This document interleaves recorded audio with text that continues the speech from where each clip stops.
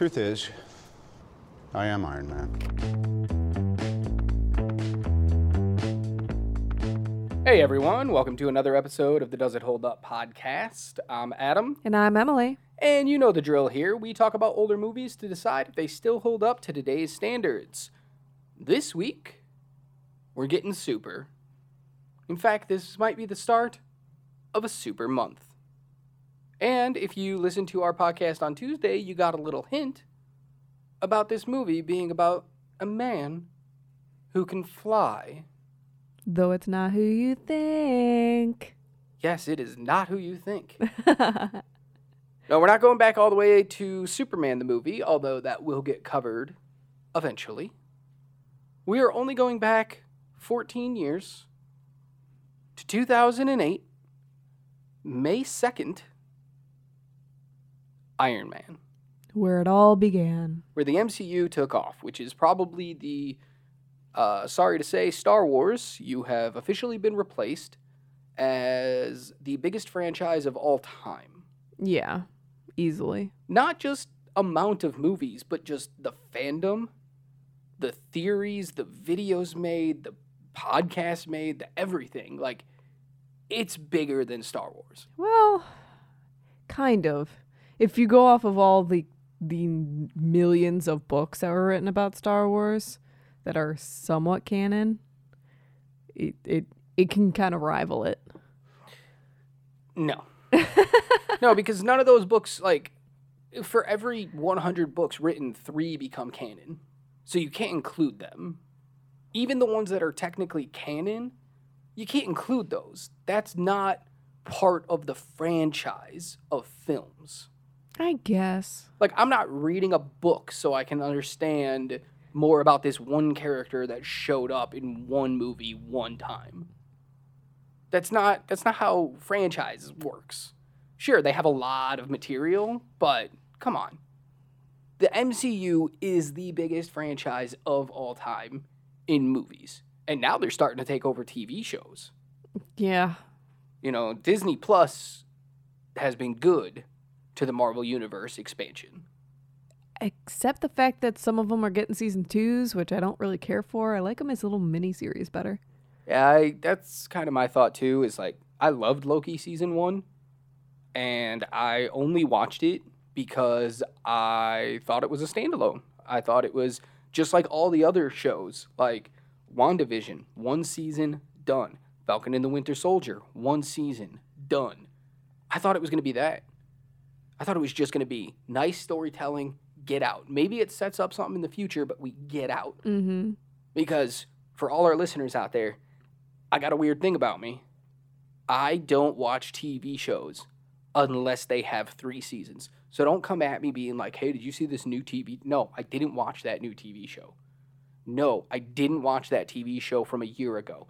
Until it gets 3 seasons, I'm not watching it. Even then, you'll get burned. I've been burned way too many times where I get into a show and then it gets canceled. Or something happens that it just can't finish. And they have a really great season and nothing left. And it's like, whoa. I don't like it. Literally me with pretty much every single Netflix show that I watch. Dude, I don't even ask. Don't tell me about a Netflix show. Don't be like, hey, Adam, did you check out that newest Netflix? No. Netflix is notorious for canceling crap. So no, I didn't watch that Netflix show. Especially since they, love to leave their stuff on cliffhangers. I have watched... And then cancel it. I've watched 3 Netflix shows. 4 Netflix shows. I've watched The Chilling Adventures of Sabrina. Because it was interesting, but it had 4 seasons. When everything was out by the time I started. Yeah, I have watched Cobra Kai, but it's on season 5, so we're all good. I have watched Umbrella Academy, but I didn't watch it until season 3. And it's already been greenlit for season 4, so I'm stoked for that. And I have watched Stranger Things, which just had season 4 and is getting their last season 5, in 2 years because the people who make that show have no clue what they're doing. I avoided that one. I just couldn't get with all the hype and the craze. Oh, it was great at first. The hype and the craze, it totally lived up to it. But then they took 17 years between seasons, and now they're taking another 58 years between seasons, and just all momentum gone. I can't say much. I was super into Sherlock when it came out, and that had like Oh my God, good it's the worst. gaps between seasons. They had gaps between episodes. Who are we kidding? It was like, hey, season 3, episode But 1. hey, when all of your episodes are an hour and a half, it's okay. It's a dang movie at that point. Yeah. Terrible movies because... No, I love that show. It was so No, good. no, the show's anyway, good, but- Anyway, we've gotten so off topic. I don't care. All right. Iron Man. Let's get back to... Yeah, the MCU just gets me going. All right. Let's get back to Iron Man. We did not need here. to know that. Iron Man from 2008 is about Tony Stark, who is a weapons manufacturer and a billionaire and a philanthropist and a playboy and a genius and an inventor. I think I covered them all. Yeah, I think you even added the inventor. I don't think he even says that one. Yeah, but he is an inventor. He should probably take credit for that. He really should. So he gets blown up while visiting, I believe it's Afghanistan in this movie because they were trying to keep it modern. Yeah, I don't You even know. think they said probably so that it wouldn't Pretty have that sure issue. it's Afghanistan, though. Whether they said it or not, it's pretty noticeable. They did a really good job. Sorry to cut you off here, but they did a really good job of like making it so you didn't necessarily know exactly where he was because they had people speaking like 10 different languages. Yeah, absolutely. So he gets blown up there and kidnapped so that he'll build bombs for basically terrorists. Mm-hmm. But instead, he builds a weapon. It's a giant suit with armaments galore, rocket launchers, flamethrowers, whatever you Pretty want. much a mech suit. Machine. It's amazing. And it's all powered by a little arc reactor that he has to wear in his chest because when he got blown up, there was shrapnel shoved into his chest, fighting its way to his heart. So this little arc reactor basically works as like a little magnet that pulls the shrapnel back and stops it from getting to his heart because he can't remove it for some reason. Well, I guess because he's in the middle of a cave at this point. So after he escapes the cave, he gets home and changes his entire billion-dollar industry and says, I'm no longer making weapons. And then he starts to get into work on an advanced version of the suit from the cave. And that's our Iron Man suit. And then he has to fight the bad guy in this, who is his business partner, who's actually the one who put the hit on him in the first place, which is great little twist. And that pretty much covers the summary of Iron Man. Yeah, it's pretty straightforward. Yeah, little things here and there, but this is very much a movie, a origin superhero story that just kind of sprinkles in that little corporate espionage type stuff, which is chef's kiss on that. All right. You got anything you want to say about the summary? No, you covered it pretty Excellent. Let's get into our characters here. Yeah. And actors. There's a lot. We're going to run through a couple of the smaller ones real quick, and then we'll get into the big guys. First up, we got Happy Hogan, played by Jon Favreau, who was also the director of the movie. Thoughts on the character, and thoughts on him as a director.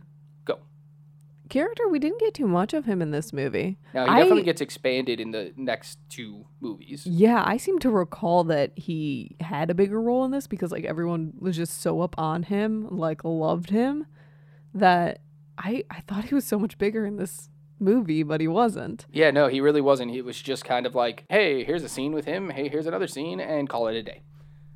So, very interesting. What do you think of him as director of this movie? How did he do? I mean, I think he did a good job.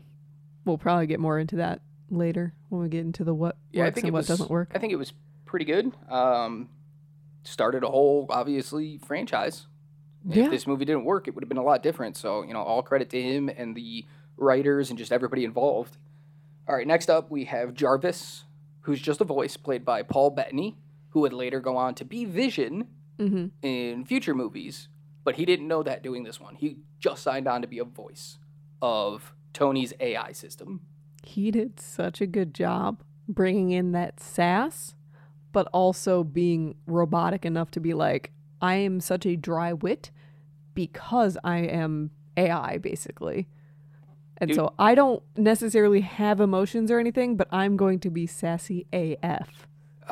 So I've had Alexa in my life, and I have had Google in my life. Those are the 2 AI systems I've had. You also had Siri. I did have Siri for a little while as well. And like he sounded just like them, a little more human because he's more advanced than them, but it was spot on.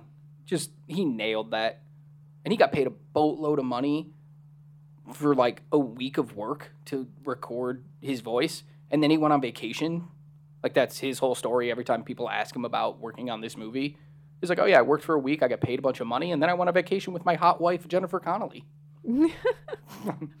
Well, honestly, I Power could to ya. not imagine anyone else being in that role. That voice is just iconic. Yeah, he is officially and forever Jarvis. Yeah. Yeah. All right, and then obviously Vision.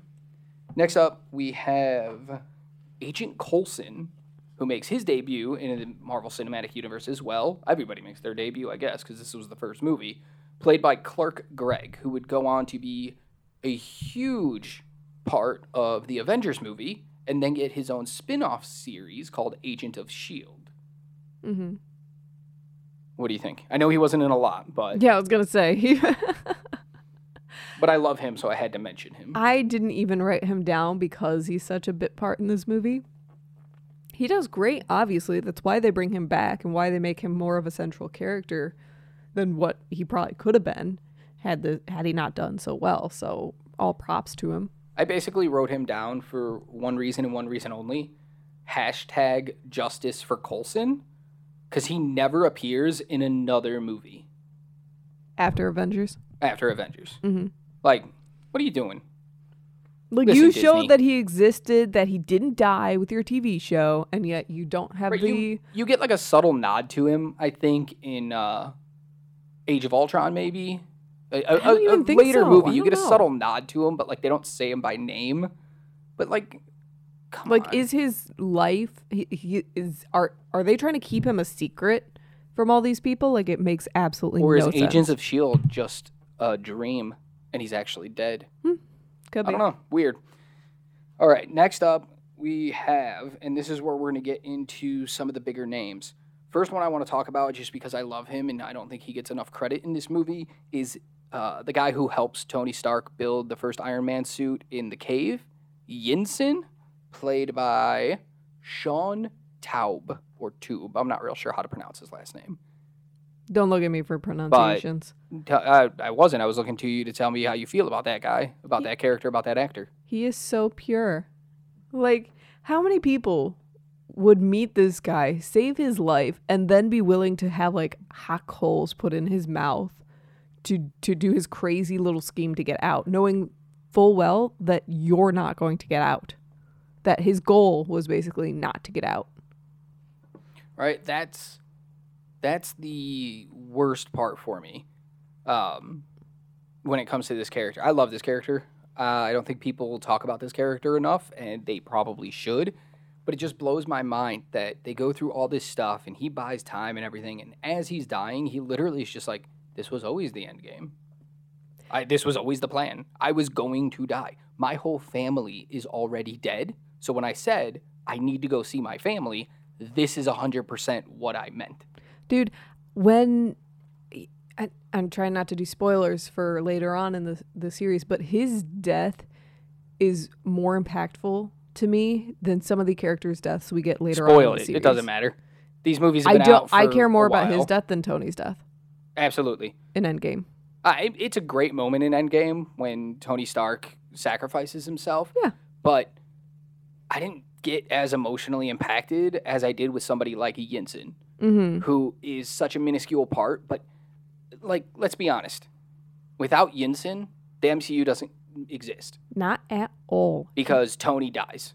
Not only does Tony die, but even if someone else saved him, you don't have that character. You don't have someone who's like, make your life mean something. He's the emotional crux for Tony's change. He is the Coulson of that movie. The Avengers, you know? Coulson, yeah. Coulson. Yeah, he's that emotional moment that Tony needs to be like, look at what my weapons did. They killed my friend. Like, it makes it real to him, and that's what makes him change. And that's why it's like, I had to talk about Yinsen, because he's so big in this movie, and yet so tiny at the same time that nobody really ever talks about him when they talk about these movies. So, hashtag justice for Yinsen as well. Next up, real quick, James Rhodes, played by Terrence Howard, who gets replaced in the next movie by Don Cheadle. Let's just get this out of the way. So Terrence Howard wanted a bunch of money. He was the highest paid actor for this movie, for Iron Man 1. And then because Robert Downey Jr., we're going to talk about in a little bit, was coming off some problems in his life. He had gone to jail, substance abuse, like all this stuff. And Hollywood was looking down on him. So they didn't pay him a bunch of money. They just took a gamble on him and said, hey, we're going to put you in this movie. Let's see what happens. But Terrence Howard was coming off like Hustle and Flow, I think, was out shortly before this or right around this. Like Empire was starting. Like he was a big commodity. He got paid a bunch of money. Then in the second movie, Robert Downey Jr. got a raise. So Terrence Howard was like, I should also get a raise. You guys told me I'd get a raise if the first movie did well. But Disney and Marvel were like, hey, Marvel at the time, Disney hadn't bought them out yet, I don't think. No, they did. By Iron Man 2, Disney did buy them. Said, hey, listen, we took all the money and we gave it to Robert Downey Jr. because he's the star of the movie, so you'll have to take it up with him. And Terrence Howard was like, F that guy. And Disney was like, cool, F you, and fired him. And they replaced him with Don Cheadle. Let's just admit, Don Cheadle's way better in this role. I like Terrence Howard. I think he was fine in this movie. I didn't. I didn't think he was great in this movie. I honestly thought he was boring in one note. He almost felt like he was in a different film altogether. Well, that's because, he's a high-ranking officer in the military. He's not exactly a jovial person. Like, what did you expect from him? You wanted him to crack jokes, put on a wig, throw some makeup on, be a clown? Okay, so I guess I'm, how to put it, spoiled with the Don Cheadle version and his kind of chemistry with RDJ. Yeah, but don't look at those. We're looking at the one movie. I understand that, but I kind of can't, because now looking at this movie, I'm like, they have no chemistry.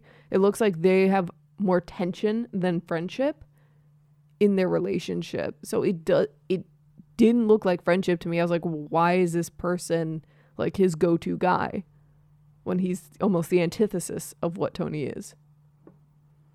Which is exactly what they build upon in the later movies. But you can't blame this character that's the writers. You're looking at it like, I didn't like that character because the writers wrote him bad. Sure, you can look at that, but like, as the acting, as Terrence Howard, and that character, you can't sit here and go, that was bad. I didn't like it. Oh, man, okay. Well, that's a shame for you. I thought he was fine. He was serviceable. I don't think he was, like, great. I don't think he was a super standout, but at the same time, it was like, man, I would have loved to see what he could do if only he could have got his ego in check. But I'm glad we got Don Cheadle, because I'm a big Don Cheadle fan, and he got that big role that he needed. All right, next up we have Pepper Potts, played by Gwyneth Paltrow. I'll start this one. Okay. I don't like Gwyneth Paltrow. I've never met her, but I've read a lot of articles about her. I know about her whole like business and whatever other things she's got going on. She also named her kid Apple, and that just bothers me to no end. I don't know why. I don't know why so weird. Celebrities do such odd names. But I've never really liked her as an actress either. It's just kind of like, she's always boring for me. I think she definitely grows a little as Pepper Potts as the movies go on, but I think this is the bulk of where she does the most work in every movie, in any movie she's in. This is the movie she does the most work. And it's just kind of so for me. She falls flat. Like, there's a few little moments where I'm like, that's really good. Like when Tony gets off the plane after being rescued, the smile she gives, I really enjoy that. But then when like she's talking, I'm just like, whatever. Just fast forward. Skip. See, now this is where I have the opposite opinion again. I thought she did it very well, like having to be subtle about her emotions, but also still like displaying all of them, like as if she couldn't actually hold them down. And it also kind of makes me understand why they put more of her in the future films. Sans like a few of them that I think was like backstage issues kept her out of movies. But for me, she plays like she feels like Tony's equal in this movie, even though she's just his assistant at this point.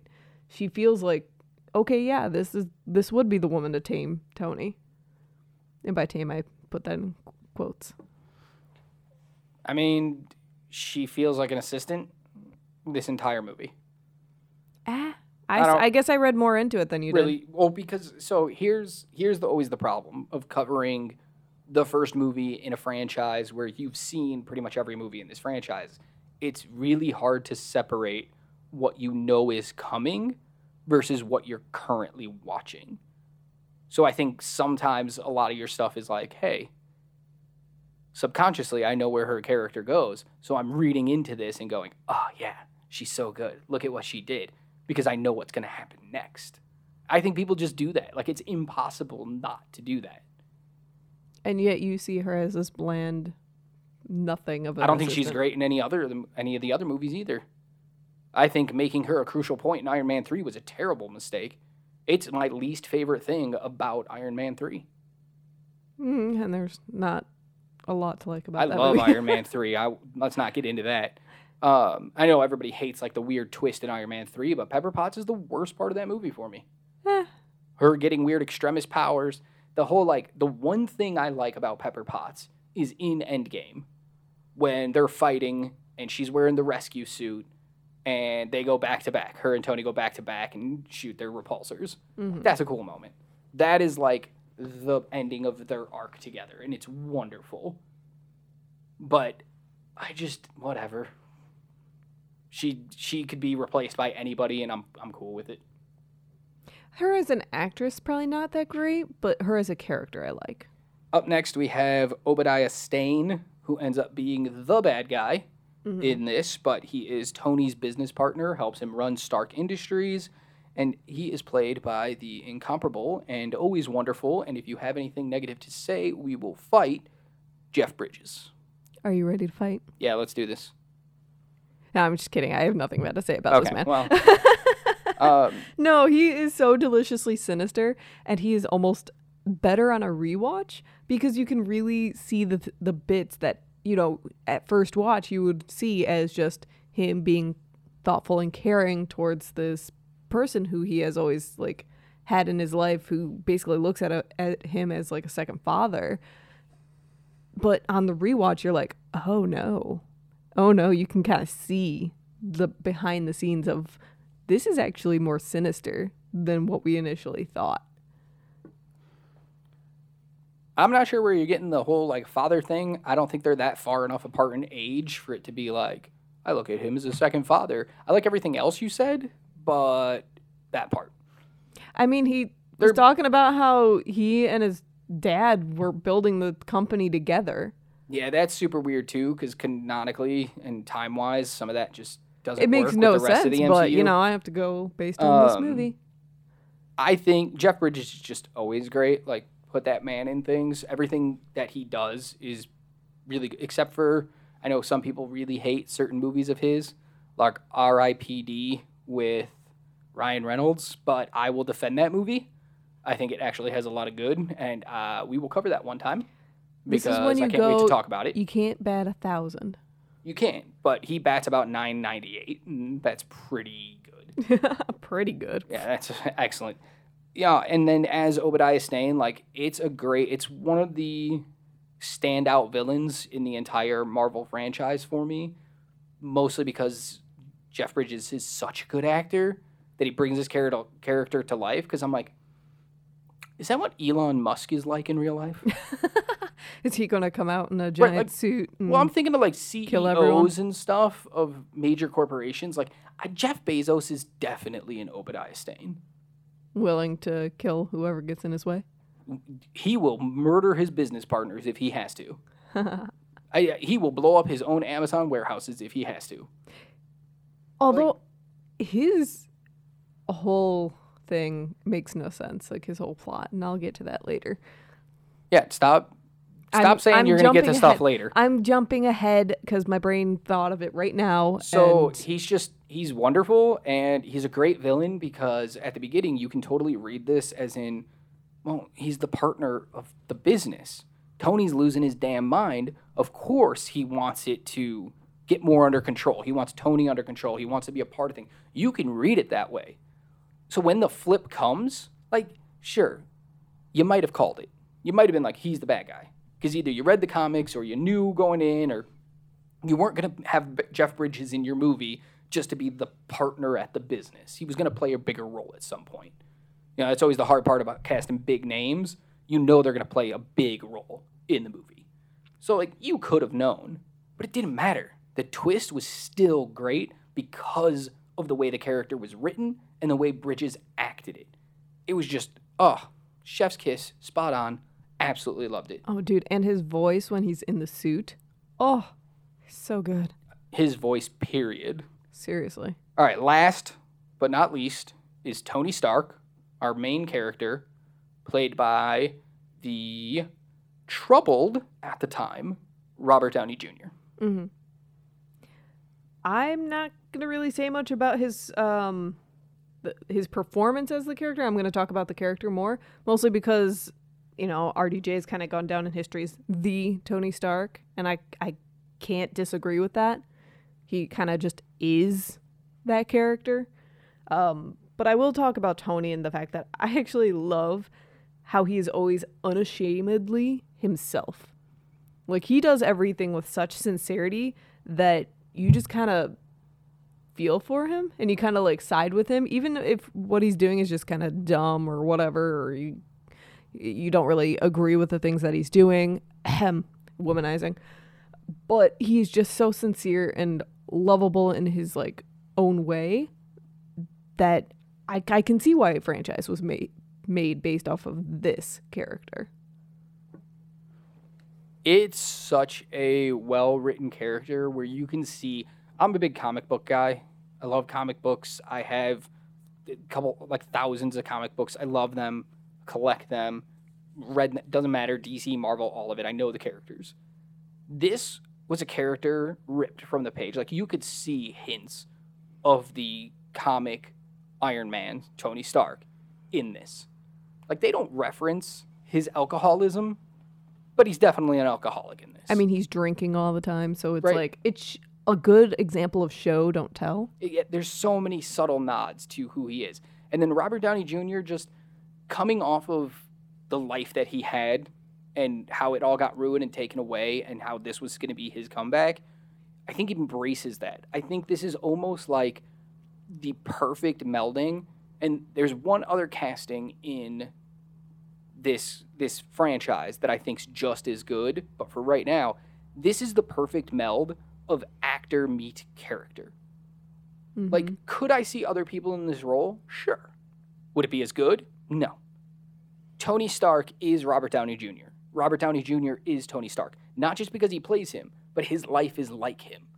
He got to the point of, like, extreme celebrity and all this and let it spiral down and had to come back and change his entire life. And that's Tony Stark's whole thing.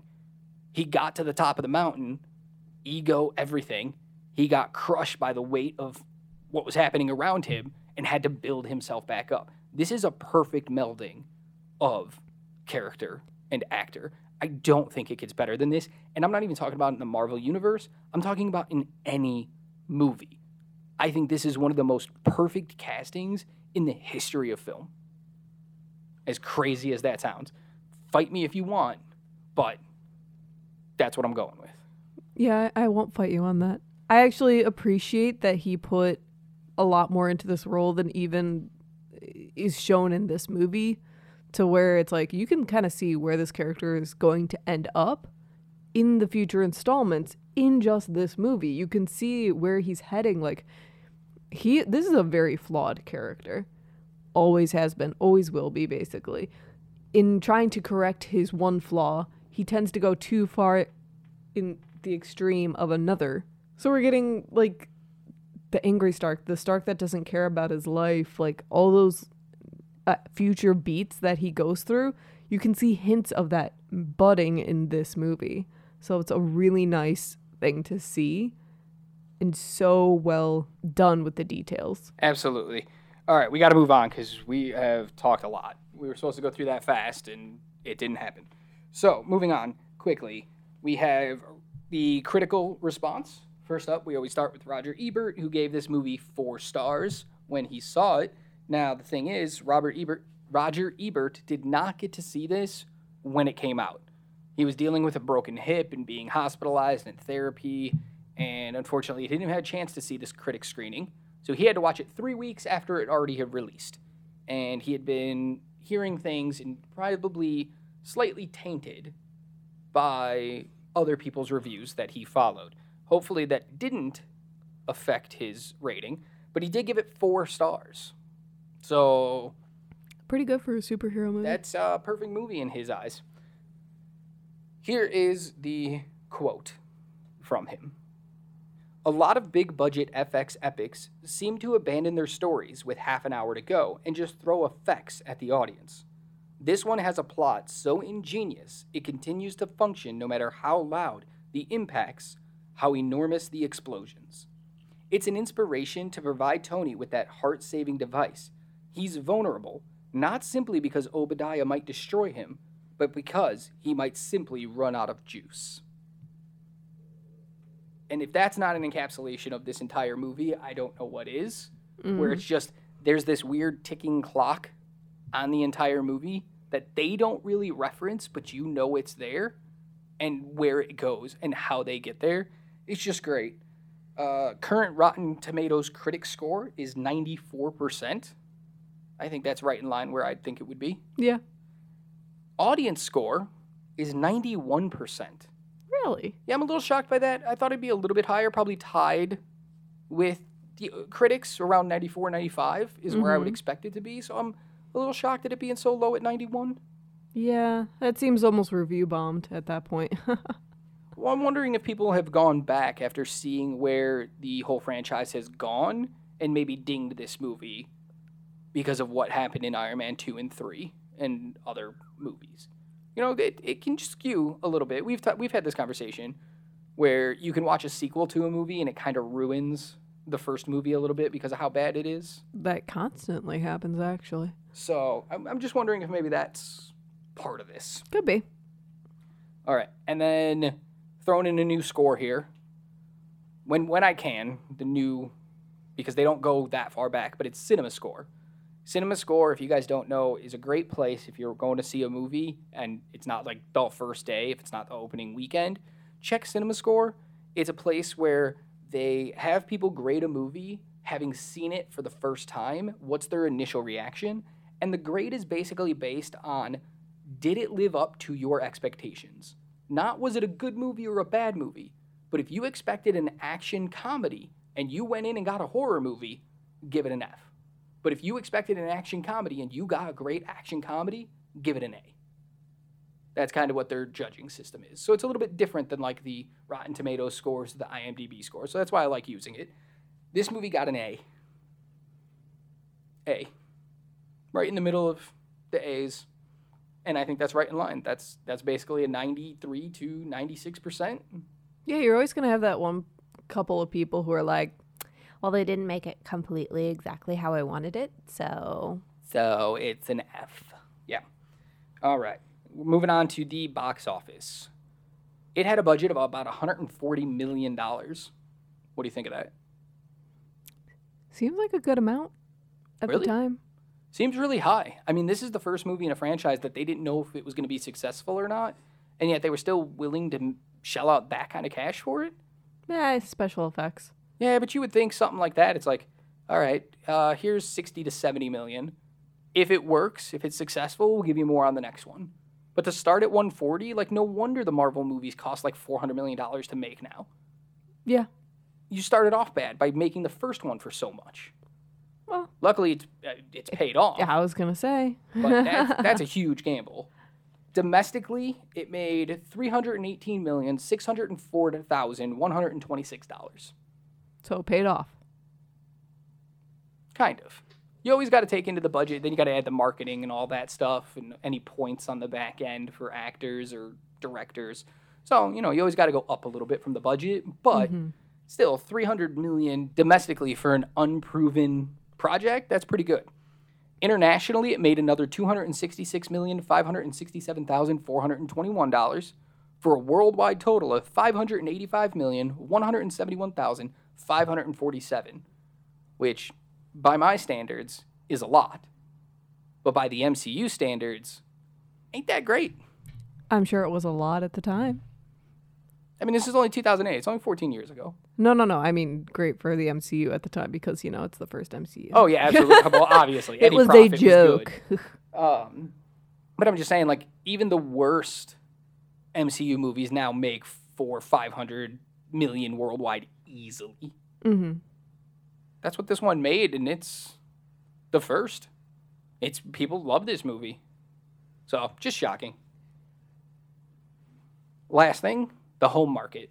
Because, you know, this is before all the streaming hit, so you still had people buying stuff. The DVDs on sale brought in an estimated 183 million in DVD sales. Blu-ray, 15 million only. So, home sales brought in about $198 million. What do you think of that? Probably not accurate since I feel like they probably came in a set after that and that didn't count towards its own money. So like they bundled some of the movies together and that's how people got it because like everyone owns this movie. Well, yeah, but I mean, think about it. 183 million in DVD sales?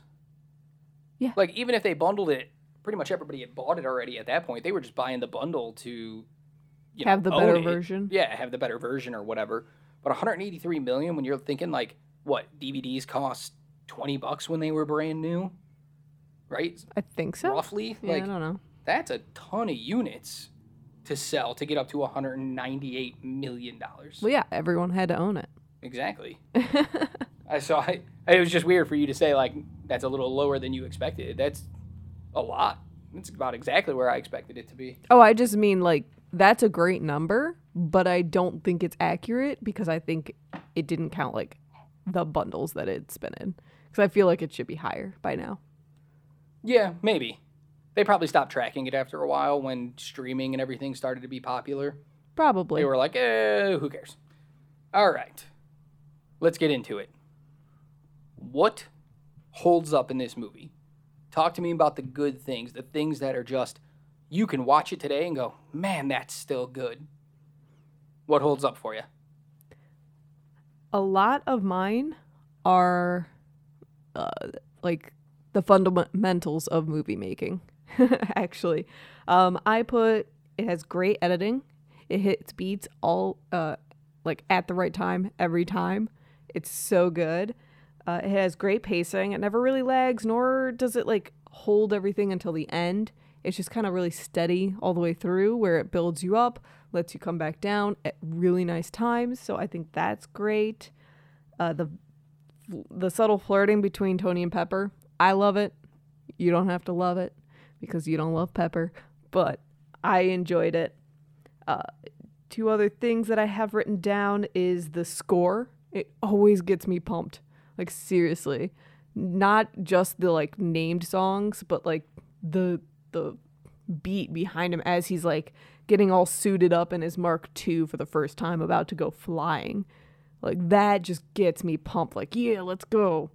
Every time. And then finally, the visual effects. I would think after all this time, it would kind of just be like, it doesn't look that great. But watching it again this time, I'm like, dang, that still looks so good. Like, it all looks so real still, which is incredible because, you know, so much of it is CGI. It definitely gets wonky at parts, though. Like, it's not perfect through the whole movie. No, like, nothing ever is, though. But, like, it's pretty good to where I don't really notice or just don't care at the parts that it gets wonky. Is that it? That's all the stuff that holds up for you in this movie? Those are the main things, but that's pretty much everything about a movie. I know, but, like, what are the detail stuff? What are the small things that really hold up for you? What do you just love about this movie? Mostly the characters. Most of their interactions with each other, and just, it's a fun movie that gets you pumped. every time you watch it. You have all the feels, and it is a fun ride. All right. What about you? Anything else? You got anything else? For the does it hold up section? Yeah. No. Cool. So here's a few things that really hold up for me. I love the fact that Robert Downey Jr. as Tony Stark is not jacked. He's not ripped. It doesn't look like he spends 15 hours a day in the gym. I mean, and he still is eats- pretty muscular. He's really not, though. When you look at him, like, he looks like an average guy build. Yeah, but then you see him hammering the face mask of the first of Mark 1, and you're like, dang. Yeah, a little bit, but that's a dude who just uses his hands for a living. That's Like, fair. he loves building stuff. You don't think he's hauling around heavy equipment? I mean, he's no Thor, but Well, that's what I'm saying, though. Like, are you missing my point here? Like, you're like, oh, he's totally jacked, but he's no Thor. That's the point. He's average. He's not a dude that spends hours in the gym. It's just a dude who's got some muscle on him. And I absolutely love that. I love that. I love that Pepper Potts is not... don't get me wrong. I love Scarlett Johansson. She should be in more things. Big fan of hers. She's gorgeous. But Pepper Potts is not 36, 24, 36. yeah, she's She's pretty. sticky. She's a little stick figure. It's great. Happy Hogan, husky boy. He's a husky boy. Love it. Even Terrence Howard as James Rhodes, we never get to see him really like in a sleeveless shirt or anything, so we don't know. But he doesn't look like he hits the gym 1,000 times a day. Yeah. And Obadiah Stane looks like a drunk, happy CEO who has the best scotch in the world and eats chef-cooked meals every night. That dude has got a gut, and I love it. These people feel so real, and it all starts with Tony Stark not being ripped to high heaven. And I love that because that makes these characters so much more relatable and achievable. Yeah, I was going to say it doesn't give unrealistic body standards. Right? Not like, obviously, not Tony Stark's intelligence. That's not believable. That's not achievable by most standards. But like his body is. Go hit working on a farm for like a year. You can have Tony Stark's body, no problem. Snap of a finger. Not an Infinity Gauntlet joke. I also really liked the tension. So later in the movie, there's the scene where Pepper Potts is trying to steal data off of off of Stark Industries' computer system that references Obadiah Stane being a bad guy, right? She needs evidence. You with me? Yeah, I'm with you. Okay. That whole scene, the tension, when she's got her little thumb drive in there, she's stealing data, looking through stuff, and realizing that Obadiah Stane is the one that put the hit out on Tony Stark. The realization on her face, first of all, good job there, Gwyneth Paltrow. But the minute Obadiah Stane comes in, is like, I see what you're doing there. We got to talk about that. And you don't know if he knows or not. Like, I'm pretty sure he knows that she's doing something. He just doesn't know what yet. But the way he moves around the room, like a snake weeding, slithering up until it can get close enough to attack, is just masterful. While still maintaining face because he doesn't know if she knows. Right? Like, the way he says stuff is this. We know he's a bad guy at this point, so it's, like, terrifying the things he's saying. But also, they could seem perfectly CEO-friendly type of thing where it's like, hey, I caught you in my office. You're probably not supposed to be in here. But we know each other, so I'm, like, kind of just disappointed in you. And he plays it so well. Like, the tension is so good. And then when he finally realizes, he turns on his computer as she's walking out and realizes what she found. And his little, like, it's like a 5-second meltdown. And it's so good. It was Like, a very good moment. That whole scene, just pump it into my veins. Hook it up with an IV and just let it play. I love it. Love that moment. Holds up so well for me. Another thing that holds up really well for me is Tony Stark's not perfect. Like, not just Tony Stark. Iron Man's not perfect. Because this is his first time in the suit. So, it's like, hey, when he doesn't think about the freezing of the suit, and he has to go back and fix it. In the end battle, when he's fighting Ironmonger, And the fact that, like, as he's losing power, he comes and he hits a rail and flips over it. And when he's first testing out the flights and all that stuff, like, he's really uneven and unsure. Like, I love those little moments. Those little moments of, like, this dude's an ultra-billionaire genius. And he's still fallible. It makes him not a Mary Sue. Exactly. Iron When Man, this character could definitely be a Mary Sue. Yeah. Iron Man in the comics is at points known as the invincible Iron Man. After he gets good at everything. Yet not here. He definitely is not invincible here. He can get beat. Dude gets hit with a motorcycle because he's too stupid to see it coming. Mm-hmm.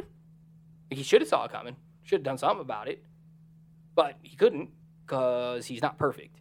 And that's one thing that holds up. I think that's why people really related to Tony Stark and why he took off as like the de facto leader of the MCU. Like, I know your movie came first, but that doesn't mean you're the leader or like the best character or the most beloved character. But the way they wrote him in this movie, making him so relatable and so charming, just really made people attached to him, and that's why he became so beloved. And I love that aspect of this movie. And then what really holds up too is the bad guy, just throughout the whole thing. Obadiah Stane is just, I've already sung his praises when we talked about Jeff Bridges playing him, but he is written so well. He's menacing, but in a way of like, yeah, he's the CEO of a multi-billion-dollar corporation. Of course he's got to be a little tough. But then the way he acts around Tony sometimes, like he's got that softer side to him, but then he can turn on a dime and just snap. And it's so good. Yeah. And I really like the pacing of this movie, like you said. It's just so good. I love the opening where it's like he's in a Humvee, in a military escort, in another country, in a war zone, and they're having a good time joking, and he gets blown up. And then we go back in time, and we start over, and we show how he got to that point. And that is fantastic filmmaking. It gets me every time. As soon as that explosion happens and it goes to black, and then we go back to him being a playboy, like at the beginning when he's not there to accept his award, I'm like, damn it. You had me again. I just want to see what happens after he gets exploded. Yet I love all the stuff that leads to it. Which is hilarious because you hate flashback scenes. I hate but this isn't a flashback scene. But it is. This is where the movie should have started. But it didn't. But they tricked you and they gave you this little extra at the beginning and then show you how we get there. So yes, it's kind of like a flashback, but it's like a super extended flashback. Mm-hmm. And I just love it. Still a flashback. I just love it. You can call it whatever you want. I love it. I love it. I love it. I love it. All right. Next is the what doesn't hold up section. Uh-huh. So talk to me about the things that don't hold up for you. One of the things that doesn't hold up for me, Tony's womanizing. Just don't care for it at all. Which I also don't get how that is somehow fixed by his time away. Like, being held captive also fixed your just wanting to do every woman you come across. I don't think it was so much that it fixed it, but it fixed his life, made him see things clearer, made him have a different focus. So he wasn't running around being a billionaire playboy anymore. He was running around being a billionaire superhero. He didn't have time to sleep around. I guess. Plus, all of a sudden, he comes back and he looks at Pepper Potts and goes, damn, I missed her. Wait, why did I miss her so much? Do I love her? Should I be with her? And now all of a sudden, Pepper Potts is super important. Yeah, he's not going to sleep around then. I don't think it's so much it fixed his womanizing. It just made him focus. Yeah. And then some of the logistics makes absolutely no sense. And all of my logistics problems are super nitpicky, so I'm going to save that for our nit orchard, as we call it. Just doesn't make sense to me. So I will get to that then because it's all super nitpicky. Two other things that don't hold up for me are segues, because they do use segues, and it made me chuckle because I'm like, I remember when that was popular. They're not anymore. And then small moment, but the TV segment all about how you should sell your stock of Tony Stark. that just doesn't hold up. Those kind of shows just aren't a thing anymore. Like how over emphasizing everything that host was doing just doesn't really happen so much anymore. So that kind of ages it. That TV show, Mad Money, because that's also on my doesn't hold up list. That show is, I can't remember if that's the actual show, but I do remember a show like that being on CNN, and people were crazy for it at the time. Like, that's where they got their news and their money advice from a show like that. And Yeah, I think but it that's was also the called Mad time of Money. like TMZ and like behind the scenes of TMZ. But that's stock stuff. There's no, No, TMZ I know. stuff. What are you talking about? He acts as if he was on TMZ, that the host of that show on this movie. That's how ridiculous this guy was being. I don't think you've ever watched TMZ. I've watched some of those shows, yes. That's not how they act at all on TMZ. They don't throw cups and smash things and go crazy.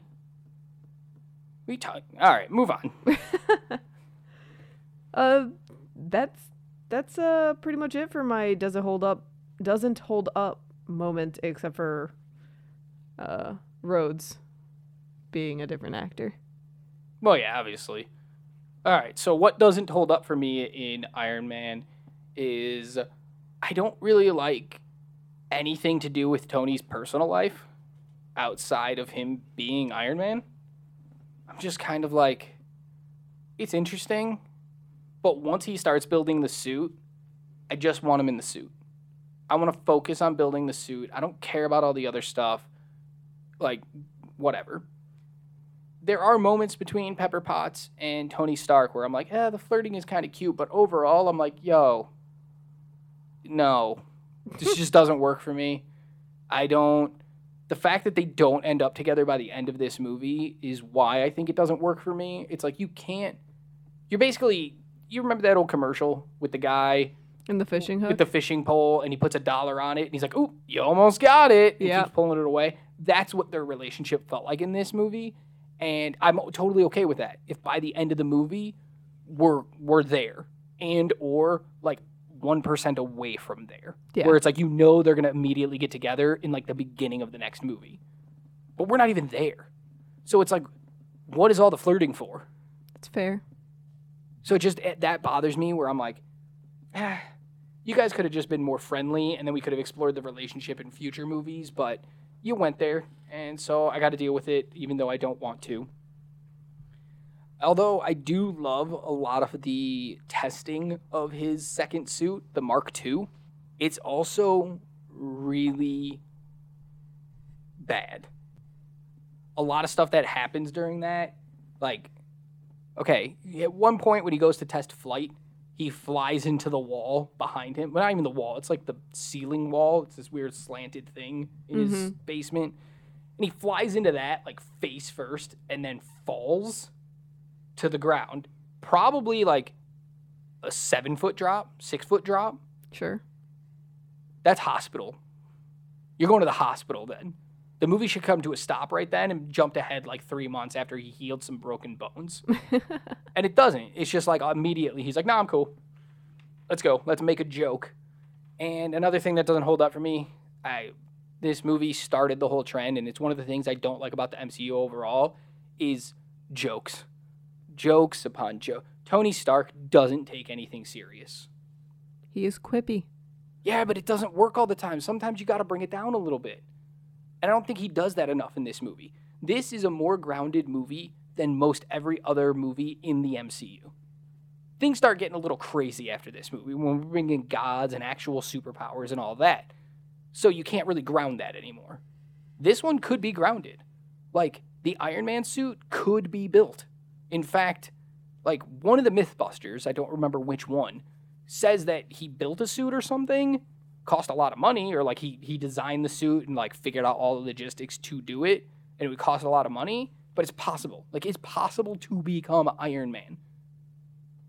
And yet, this movie, because he's so quippy and so out of reality sometimes, it takes away from that groundedness. Does it make sense?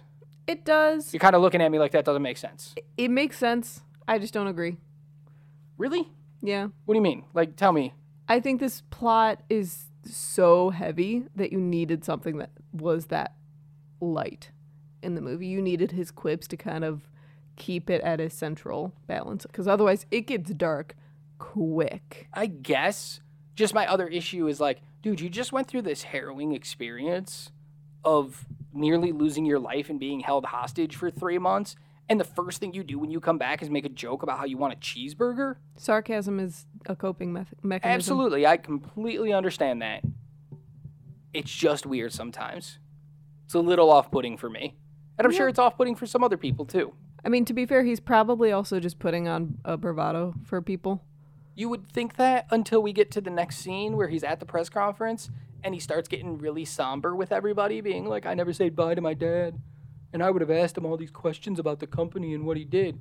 And it's like, so why did you make a quip about wanting a cheeseburger in front of the two people that are the closest to you? Because he might actually want a cheeseburger. But then you get in front of like strangers and you're all like, all right, guys, can we be serious for a second? I just think sometimes he was a little up and down. It didn't always, what he was doing didn't always fit the scene. That's all. That's fair. That's all. All right. You got anything else that doesn't hold up? Nothing major. All right.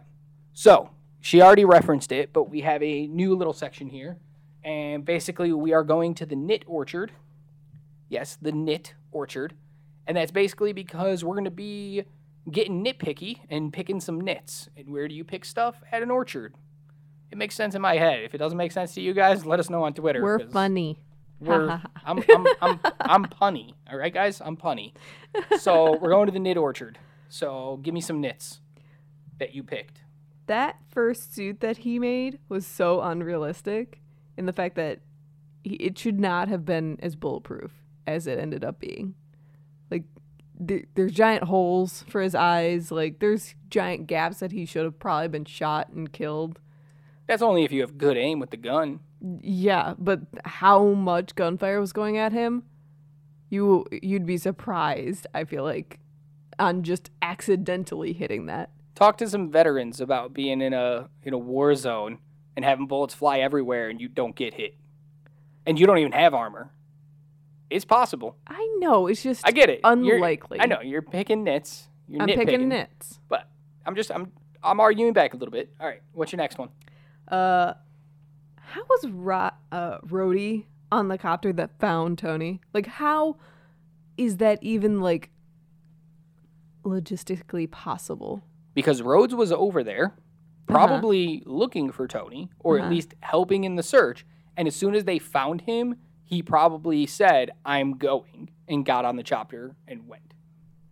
But they didn't, unless, like, you're telling me that they found him on, like, satellites. I think or they found him on a something. satellite. Okay. Because knowing his exact location to land like that doesn't really seem like it was just flying over and they happened to see a body and went, hey, maybe that's him.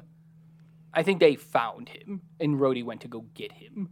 Okay, because That's just my opinion. So yeah. I completely understand why it's a nitpick for you. Mm-hmm. But that's just my opinion. Another one of mine is Tony should have died on his icing incident during his first flight. There would have been no oxygen for him. Like, he should have died. He would not have been in the right mindset to be able to... Or at least passed out. That's what I mean. He'd have been passed out. He wouldn't have been able to open up the thing to break the ice. He would have fallen to the ground and died. Basically, my nitpicks are he should have died in this movie. Like, 1,000,000 times over. Okay, so we should... If you guys follow us on any of our socials, we should figure out how to have a movie night with you guys all. We should watch this movie, and I will just say out loud every time Tony Stark should probably die, because it's more than you think. It's been a running joke of watching movies where you just say, and dead, to when someone should have died in a movie. Or been very seriously injured. Yeah. And it never happens, but it should. Seriously, it should. Those are my main nitpicks. How about you? All right, I got 3 little nitpicks. They are so minuscule, but let's go through them. Okay. One of mine is Tony should have died. Okay? But I'm talking about a different time. Okay. After he escapes the cave, he flies off in the Mark 1 suit. Yeah. And then it loses power and he crashes. Uh-huh. And the suit, when we see him on the ground, the suit is scattered everywhere. Yeah. And he's half buried in sand. Yeah. And then he gets up and walks away. Yeah. Dude, you just fell. I don't give a crap that your suit is made of iron or some kind of metal or whatever. You just fell like 100+ feet and are half buried in sand. How did you even get out of the sand? You ever been buried in sand? You know how hard that is? It is so hard. That man is dead. Seriously. He did not survive that first crash. The rest of this movie is fake Uh-huh. and his lucid dream, well, he is dying in the desert. Don't take away my imagine if. All right. My next one is an unpowered suit. I'm right there with you with the icing. So when the icing happens, when he's taking his first test flight in his new suit, he gets all iced up going into the atmosphere. And then the suit gets powered down because of it, and he's falling to Earth. But he's kicking his legs and arms and flailing all about. You know how heavy that suit would be? That man is not moving that stuff without power. The whole point is that he can move the suit because it's powered. Because it's an assisted piston system that helps him move. Once the suit's powered down, that is way too heavy for that man to be kicking and flailing around like he's a little kid throwing a tantrum. Well, that could be explained away kind of by like the air messing with it. That is that man kicking. It does I'm not just look saying. like air. I'm just saying. If it was air, they would have just went straight up. But that man is flailing everywhere. Just bothers me. Every time I see that scene, I'm like, dude, no. I mean, he has the weightless feeling, you know? It's all weightless because he's falling to the earth. No. My last nit that I picked is when Obadiah Stane paralyzes him and rips out his heart. Mm-hmm. And he has to go to the basement to get a new heart. Yeah. First of all, how'd you get to the basement? Yeah. We just gloss over that? Did you just roll down the stairs? Well, no, Did he you went wait in for an the elevator. Yeah, he went in an How'd elevator. you reach the buttons? He was kind of walking at that point. Mm-hmm. Yeah, I don't know. Then he's on the ground, and he's crawling past his car trying to get to this heart.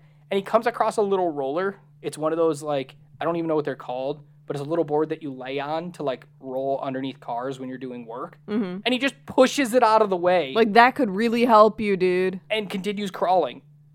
Dude, get on that thing and roll your ass over there. You get there a lot faster, and then when you can't reach up to get it, you can use that roller thing to hit the table or whatever and knock it off. Yeah. Why are you just pushing it out? Why was that there? Like, if he's not going to use it, just don't put it in the scene. Come on. Yeah. Come on, Jon Favreau. You're better than that. All right, that's all my nitpicks. Awesome. All right. Next up, we got a new section called Imagine Ifs. We're getting rid of our What If section because that was always just based on, like, what if this actor was this character instead? But I'm changing it up a little bit. We're still going to add some of that in based on research. But I wanted to add in a little, like, throw each other an imagine if. Mm-hmm. Imagine if this happened instead. How would that change things? Yeah. Just to see. I'm gonna play around with this and see what it's like. So my first imagine if is actually a real one. It's imagine if Tom Cruise was Tony Stark because it almost happened. I could see him doing it, but like you said earlier, RDJ just kind of is Tony Stark. So he probably would have done fine with it. I just don't know that it would necessarily have been as iconic. I want to see it. I want to see it for one fact and one fact only. All the Mission Impossible movies.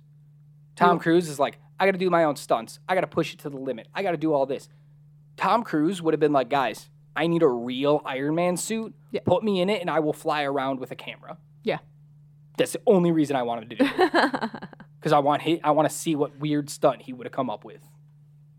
All right. What do you got? Well, you kind of already ruined mine. My what if was Tony actually died in the desert. The rest of the whole MCU is his hallucinations as he's dying. That's why all the movies and everything keep getting crazier and crazier as it goes. How do you explain the movies after Endgame when he dies? Yeah, he could still be seeing it. Now he's just watching it as a ghost? Yeah, I mean, he like Just literally chilling. the entire MCU, even movies he's not even in. Interesting. Yeah. I don't know how I feel about that. I mean, Makes I me a feel little like uneasy. I feel like that's always one of the theories is someone's dead and the entire movie was just his hallucination. So I took it a step further and said, what if the entire MCU is a hallucination? But then at some point you have to zoom in on a dog who has like really shifty eyes just to let you know something's amiss. Yeah, there's just a top that keeps spinning. Yeah. Cobb from Inception just shows up and he's like, ooh, my bad, wrong dream, and walks out. Exactly. All right. Here's my other imagine if. Okay. Imagine if Iron Man the movie failed at the box office and there is no MCU. Imagine the landscape of film today without Iron Man working. Mm-hmm. I think we probably would have gone back to like Westerns. You think so? We would have had like a Western Renaissance or something like that. You needed something to like keep it going forward, and obviously, you know, like vampires had their run, zombies had their run, like there's do you always think do you think DC kind of claims that crown? Do you think they come in with like 2008 was the same year Batman Begins comes out? Mhm. The new Batman movie that was everybody loved that trilogy. Do you think DC, because there's no Marvel to fight against, do you think they jump on that and make the DC universe and No. it takes off? No, because I think they still would have been just as like all over the place as they kind of are now. Like it feels like they only really brought up the DCU because they saw how MCU was succeeding and were like, ah, crap, How we should probably do profitable that. it could be? Yeah. Yeah. I think they would have kept going with their animated movies, which are fabulous, by the way. My one last question about if it failed. Mm-hmm. Do you think movies, like we're getting a new Avatar movie this year, Avatar The Way of the Water. James Cameron hasn't made a movie, I think, since Avatar. Yeah. Do you think he speeds up that process? Do you think some of these movies that kind of took a while to come, do you think they get moved up because they're not fighting against this juggernaut of a franchise? So they're like, hey, we got it. And these theaters or these studios put out their massive films earlier? Either that or they don't exist at all. I feel like the MCU has kind of pushed forward a lot of what like visual effects and everything like that. They've really like pushed film in such a unique way that a lot of series or movies just wouldn't have been even thought up. Although I will say that I think Star Wars probably would have had like its 19th movie by now. Right. So we got the first Star Wars after the prequels, and I think 2015 is when The Force Awakens comes out. I have no idea, honestly. I'm pretty sure it's somewhere around like 2015. Yeah, you're normally So either 7 on point or like a year or two off. Yeah, so 7 years after Iron Man. Mhm. Do you think if Iron Man fails, Disney scoops up Star Wars and puts that out and tries that as a franchise? Tries to like bring that back to and make 29 Star Wars movies all interconnected? I could see it. I could see it, honestly. That's all I got. You got any more imagine ifs? No. All right, I got one more then. Okay. So, we just talked about RDJ and how he's kind of quippy and everything like that. Mm-hmm. But everybody else around him is kind of a straight man. Yeah. Nobody else really has jokes. Usually that doesn't happen. You always get in movies the one-upsmanship, right? Like you had a fun joke, I gotta overact this part, or I gotta stand out. Sure. So imagine if every other actor in this movie tried to be on RDJ's level with the wit and the quickness. I don't even have to imagine that. That's pretty much all the Avengers movies after the first one. That's like every single MCU movie now is everyone trying to one-ups the next person with their quips. So I don't even have to imagine it. I've seen it. It's terrible. And then the movie Stop it. fails. Just stop it. I'm looking at you, Thor. And then the Marvel Cinematic Universe doesn't exist because this movie fails because everybody hates all the quips. Yes. Man, okay. Either that or they like it for this one, but it gets old really quick. Right, like it took a while to get old because it wasn't happening as frequent as it does in every single movie now. Yeah. Like, if you guys watch She-Hulk, the newest Disney Plus MCU show, that was literally a one-upsmanship game. It was that every side character had to one-up our main character, who had to one-up themselves episode to episode, and by the end, it was just like, stop it. Yeah. It's like beating a dead horse. It's already dead. Move on. Yeah. Okay. That was it. That's all I had for the Imagineers. Just some fun things for you to think about. If you guys out there listening think about this stuff and have answers to, or want to weigh in on what these Imagineers are, you can hit us up on the socials, especially Twitter.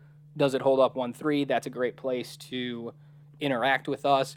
If we start getting more interaction on that platform, we might end up starting our own Discord where you guys can come join us and talk to us live and chat about all this good stuff.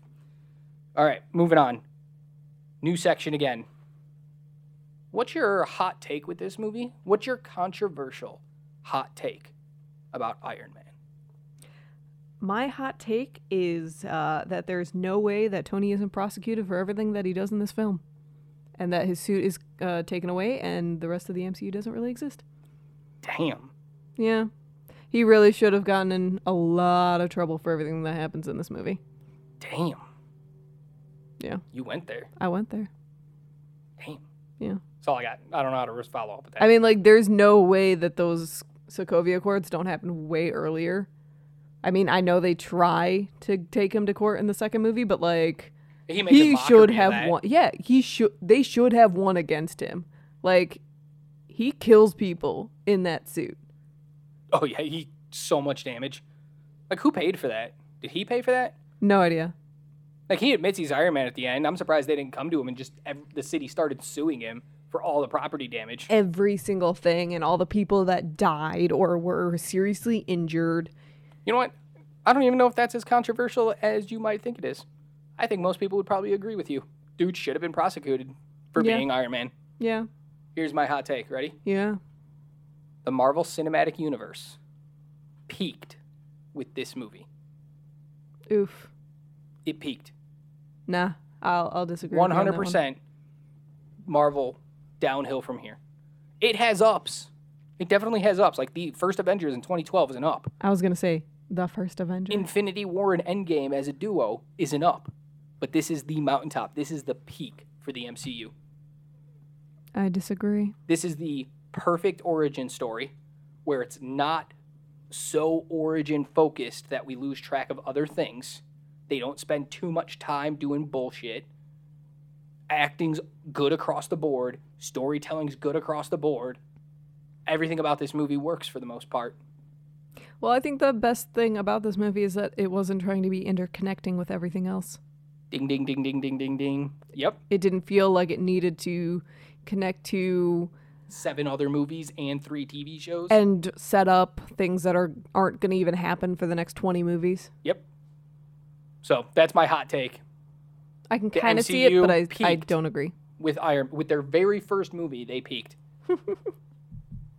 Premature box office. I can't wait for the hate that you're going to get for that. Oh, that's fine. All right. Normally we have questions here. You got questions? I have 2. I have 0. So hit me with your questions. All right. First question is, why doesn't Tony get surgery when he gets back to remove the shrapnel? Tony's an idiot. For being a genius, he's an idiot. Like, obviously they can do it. They do it in one of the future films. Iron Man 3. So. But Why? here's the thing. Iron Man 3 is years later. Maybe the technology and the surgical procedure wasn't existent at the time. Maybe they had to get there. I know, weird take, but, I'm trying to defend it a little bit. Yeah. Good question. Next. My other question is just how did he not die? Like, that is the question of the movie. How does he not die in, like, the 17 different times in which his life Well, according was to on your the line? Imagine If, he did die. I And think we're he watching did. a fever dream. I think he did. Because there is no way this man, this human, this average guy that you said in this movie survives half of the things that happen to him physically. Because, yes, he is not average mentally, but he is average physically, and he should have died in like 16 different ways. 5,000 times. Yeah. Like every 5 seconds, it's just dead. In like very unique ways. Yeah. Yeah, I don't have anything for that. That is an unanswerable question. How did he not die? I got nothing. Like, the rest of the movies make sense because he has the better armor or whatever, but still, If you guys have an idea of how he didn't die, let us know. I'm dying to know. like, I need the fan theory, like, 30-minute YouTube video Here's the thing. Here, on I got every instance of what exactly happened that Well, he didn't die. Let's make it. We'll put it out. We'll make it. All right. No, come follow us on YouTube. We put out some good content. That won't be one of them. No, because but- I don't think it exists. No, I don't meant think we it's can possible. make it. We can make it. I know. I just I'm say not I gonna, don't think it's But possible. we could. Yeah, that's definitely unanswerable. But I want to know everybody's theory on why. But I'm going to give you a theory on why Okay. he didn't die. Tony Stark has super soldier serum in him, and he just doesn't know it. That's the intelligence. His dad worked on the super soldier serum. He's got some of it, injected it into his kid as a safety precaution. That's where the intelligence and everything comes from. We're getting some more imaginatives because then it could also be that he is friends with the Watcher. As in Hugh. Yeah, but that's a little like ways out, where mine's a little more grounded. Mine's a little more plausible that his dad could have actually done that. Him being friends with a dude who lives on the moon, who watches over everything's a little out there. He could have been changing things. You don't know. I'm just saying. You don't know. But I'm just saying that's my theory. Maybe he has a little. And I'm not talking about like full dose, like he's Captain America. I'm just talking about he got a little bit. He got a little taste of it. They dripped like 3 drops into his bottle as a baby. It's like Hercules. 3 drops. 3 drops. All right. All right. Moving on. Last section we got before we go into final thoughts. The awards. Yeah. You guys love the awards. You guys hate the awards. I don't know, but we're going to keep doing them. They exist. They exist. All right. First award that I have is the most replayable scene. Mm-hmm. What do you got? I know you kind of bashed on the scene, but it is the building and testing of the Mark II for me. But that's not a scene. That's like 20 minutes of the movie. That's a sequence. Which that is a scene. It's a replayable scene, not a sequence. It's What's him the most te- replayable scene? That for me is a scene, but it's him like testing flight for the first, like not the Where he, like, exact flies over first the time, but cars? yeah. Okay. That's a scene. You can't just say the entire testing. I mean, That's more than I one think scene. I can. I'm making the rules now. False. I think I can. I made the rules about the awards. You can't break them. Who are you, Tony Stark? You think you can just break the rules? Yes, They don't exist. That's it. We're going to court. Suing you for damages. I'm outside the law. All right. My most replayable scene is, and I'm going to break my own rule right here. Because it's 2 scenes back to back. Uh-huh. Killing the terrorists, fighting the F-22s. The Raptors. That feels like a whole sequence too. That's a scene. Him fighting the things is a scene. Mm-hmm. You can pick any of them. Actually, my most replayable moment of all of that I just said is where the Raptors are flying and they've lost him. And then the one Raptor goes to turn and he's attached to the belly of the jet. Gets me every time. I love it. Great visual. CGI's on point there. And just makes me laugh because it's funny, but it's also so plausible because he doesn't want to fight. And where else can you hide in the sky? Yeah. There's nowhere to hide. It's not like he's going to go hang out behind a cloud. Though totally implausible, I don't think you'd been able to grab onto the plane like that, but yeah. Well, he could, but he would have had to damage the plane. But that's why as soon as he rolls, he just starts sliding off immediately because he doesn't actually have a grip. He's just attached to it in a way that like his propulsion is matching their propulsion so he can stay there. And he's kind of stabilizing himself with touch. I really like the moment that he goes into the nosedive to make the other guys open up. That's a great moment as well. So that's my most replayable thing. If he's in the dogfight with the Raptors, I'm done. I'm watching the rest of the movie from here on out. All right. Cool? Cool. All right. The what award for the weirdest line or the weirdest line read? Yes. Give it to me. The Tony Stark built this in a cave moment from Obadiah Stane. Oh, I love that moment. It is just so, like, it makes sense in the scene, but it also doesn't because it's so out of nowhere and it's so extreme. But it works, and it's just ridiculous every time. It gets me every time. That it's like, it's so good, but it's so, like, he snaps on a dime where it's just like, we're having a conversation. Did you just say you can't do something? Ah! So, like, I totally get it. So, yeah. My what award goes to Iron Man being caught by Pepper Potts taking off the suit. Let's face it, this is not the worst thing you've caught me doing. Yeah. It is an awkward line with really awkward innuendo. Mm-hmm. I'm just like, who thought that was a good idea? It makes me chuckle every time. And the way he reads it is like, he has so much personality and character in the rest of the movie, and that line comes across just so flat. He probably was So like, I flat. don't care about this line either, so just gonna throw it out there. The part that gets me about that moment all the time has nothing to do with the actors or that terrible line read. It has to do with all the machines stopping and also looking at Pepper Potts like they got caught doing something. Cracks me up every time. Every But time. It's a terrible line read, so that gets my what award. Mm-hmm. Do you have a scientist award? I don't have one. I don't either. Okay, good. Skip. All right, so we're going to go into the 2 new awards for this movie and maybe some movies going forward. It's the Stanley Tucci Award. And if you guys don't know, I love Stanley Tucci. Huge Part fan. of the Tucci Part gang. of the Tucci gang. If you guys don't know that, go watch the SNL skit, Tucci Gang. It's hilarious. But I always forget Stanley Tucci's in movies. All of a sudden, I see Stanley Tucci or somebody points him out, and they're like, hey, did you know Stanley Tucci's in this movie? And I'm like, who? Who is he? He just gets lost in the roles. And I He completely blends forget. in so well to every role that he does that you just don't see him. Because there's a lot of actors out there that you immediately think of the actor Brad Pitt is always Brad Pitt. before you think of the character. But Stanley Tucci, he's a great actor, and this award is not about acting skill. It's about the idea that you forgot that person was in the movie. So it's the Stanley Tucci Award. I have 2 of them. Well, good, because I don't have one. Perfect. So first up, I have Peter Billingsley. You probably don't recognize the name. No. Most people probably don't recognize the name. But if you've ever seen the movie A Christmas Story, which every year they play for 24 hours on like TBS, great Christmas movie. I've avoided it. A Christmas Story, great Christmas movie. He's the lead character. He's Ralphie, Okay. and he plays the scientist that Obadiah Stane yells at, Ah. who then appears again in Spider-Man Far From Home as the same character.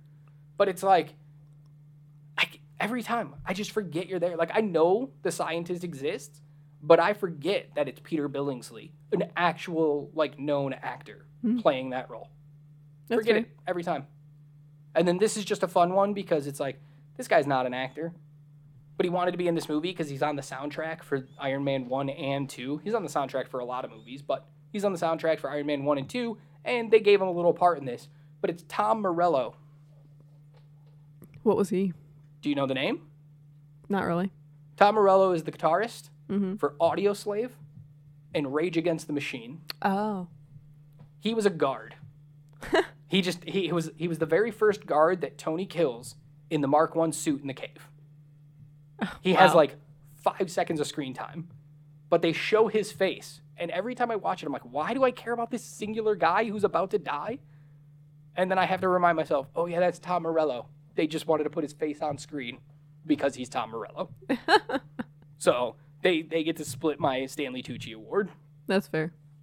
Next up is the, Mark Hanna Award. and if you guys don't know who Mark Hanna is, that is the name of the character Matthew McConaughey plays in The Wolf of Wall Street.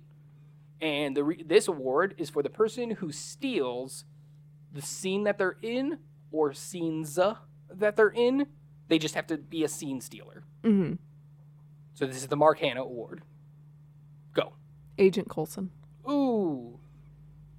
What? Any particular scene or just... Just pretty much anytime he's on scene, because he has this just cool confidence about him that is just like, I know things that you will never know, and I can handle anything that comes my way.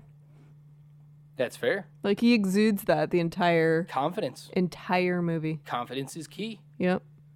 All right. Mine goes to a really big actor in this. Hmm. That's shocking. It's Jeff Bridges Okay. as Obadiah Stane. And he gets my scene stealing award because I'm pretty sure that man thinks he's in an Oscar movie. Like, he's going to go into award season and people are going to be like, oh my God, have you seen this movie? It's like the best movie of the year. And it's going to get all the way he plays that character, it fits the movie. But he chews that scenery and acts it up like it's the next big Oscar-baited movie. And I love it so much.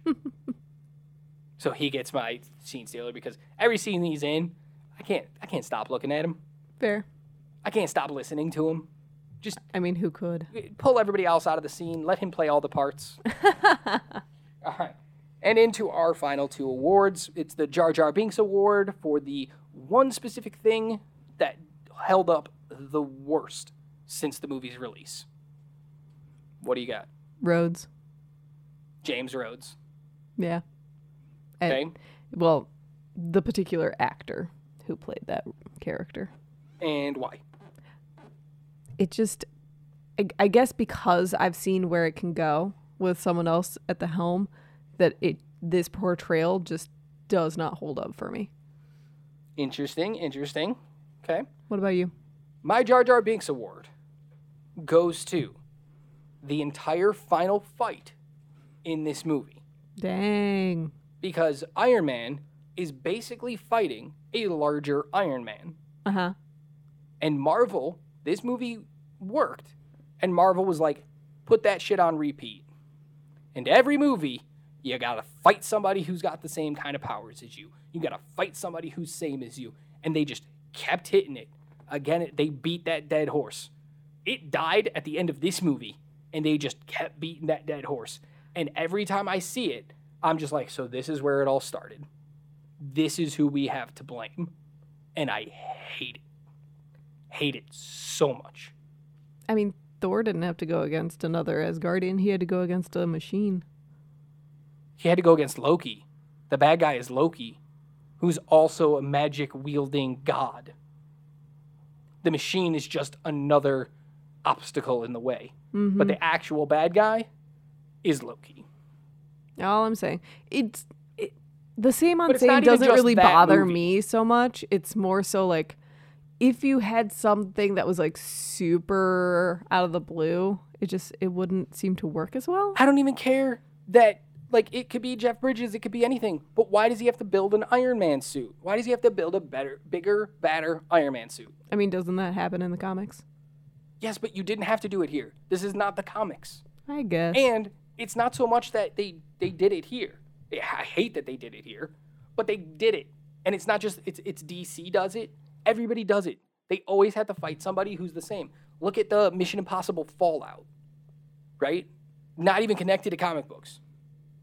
But at the end of that movie, it's Ethan Hunt's Tom Cruise versus Henry Cavill's whatever the hell his name was.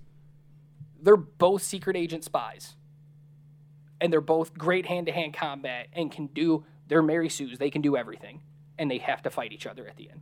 I mean, if you don't have an even playing field, then what's even the point? Because it happens all the time. Like, if you're all about brawn, like, Thor is all about brawn. He should be fighting a mad genius. Because that's interesting. I guess If you're a everyone just wants genius, to fight the fight about nega brawn. person, you know, from Scott Pilgrim. Yeah, exactly. It's nega whatever. Nega Scott. Nega Iron Man. I get it. It's just, this is where it started, and I hate it. And it holds up terribly for me. Mostly because I think Ironmonger, the one part where they open up Ironmonger's suit and Jeff Bridges inside of it, CGI is amazing there. Mm-hmm. Like, Infinity War needs to take a lesson from that. Because Mark Ruffalo's tiny itty-bitty little head in the Hulkbuster suit is absolutely ridiculous. Considering that came out like 15 years later after this movie. Not really 15 years, because it hasn't even been 15 years. But you know what I mean. That looks really good. But the Ironmonger's just boring suit. It doesn't look good all the time. I don't even know how it functions. It makes zero sense. Yeah. So I just hate it. I hate it. Alright. It's the same fight. All right. And then our final award of the evening, before we go into final thoughts, is our Paul Rudd Award for the thing that held up the best since the movie's release. What do you got? You've already argued with me on this one, but the visual effects for me. Funny. I think it just looks really good compared to Right. other things that came out at around a similar time. When did I argue with you? You said it gets janky in some parts. Yeah, there are some parts. Yeah, that's you. Like when arguing. Iron Man holds the car at the end during the final battle, that doesn't look great. They look fine. But I've seen worse atrocities. absolutely. But with that said, mine also goes to the CGI. The suit in particular, because when he shows up to kill all the terrorists, that's a real suit. Like, you can't tell me otherwise. Yeah. When he's flying against the Raptors, that's a real suit. You can't tell me otherwise. When he's flying up into space and starts icing over, real suit. Like, it looks so good. Like, I saw stuff in the later Thor movies, like Ragnarok and Thor Love and Thunder, which we're not even going to talk about that piece of crap. Yep. Mm. That look worse than this. And they came out 14 years, Thor Love and Thunder's 14 years later. And the CGI looks worse than this movie. Yeah. So yes, it's janky in parts, but it is so good. So good. So, all right, go into final thoughts and then give me your decision. Okay.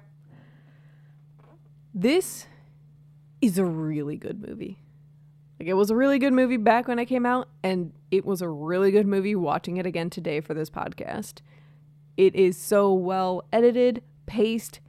The music's great. The visual effects are great. The story is great. The actors in it do a wonderful job.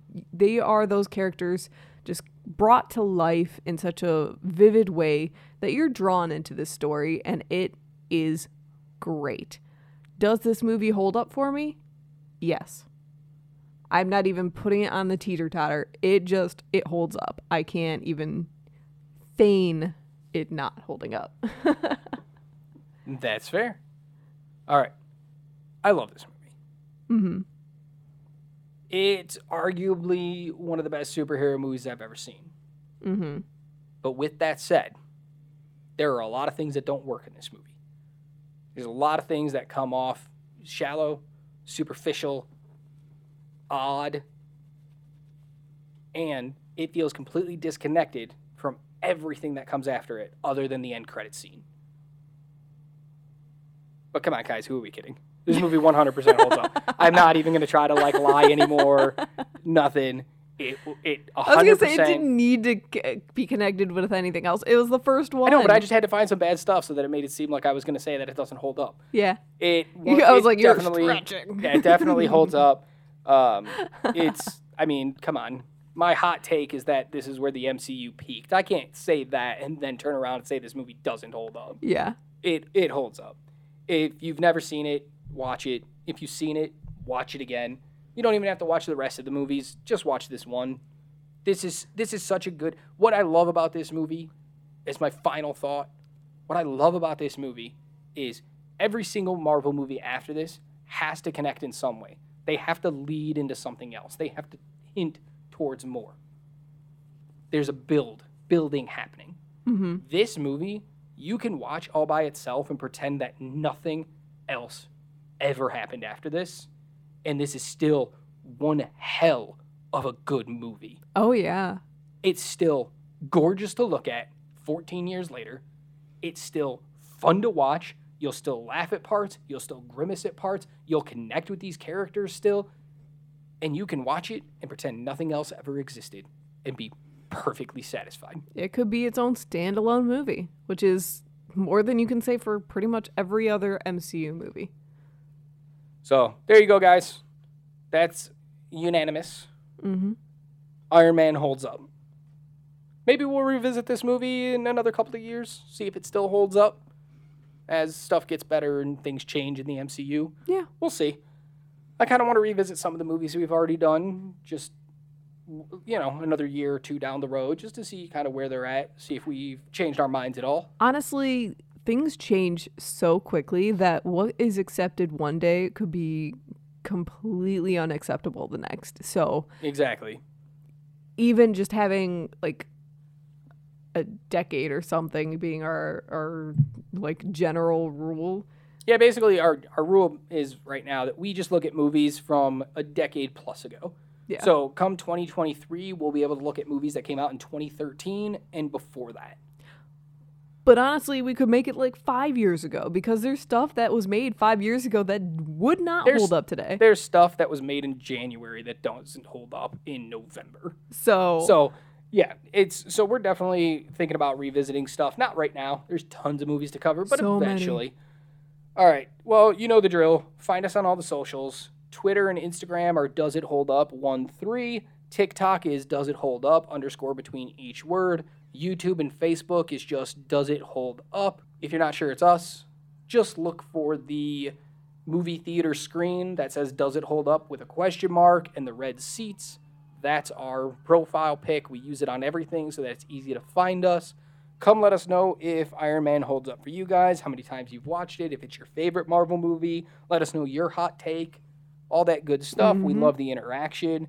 And until then, you guys know the rule, and that is to keep watching movies. bye.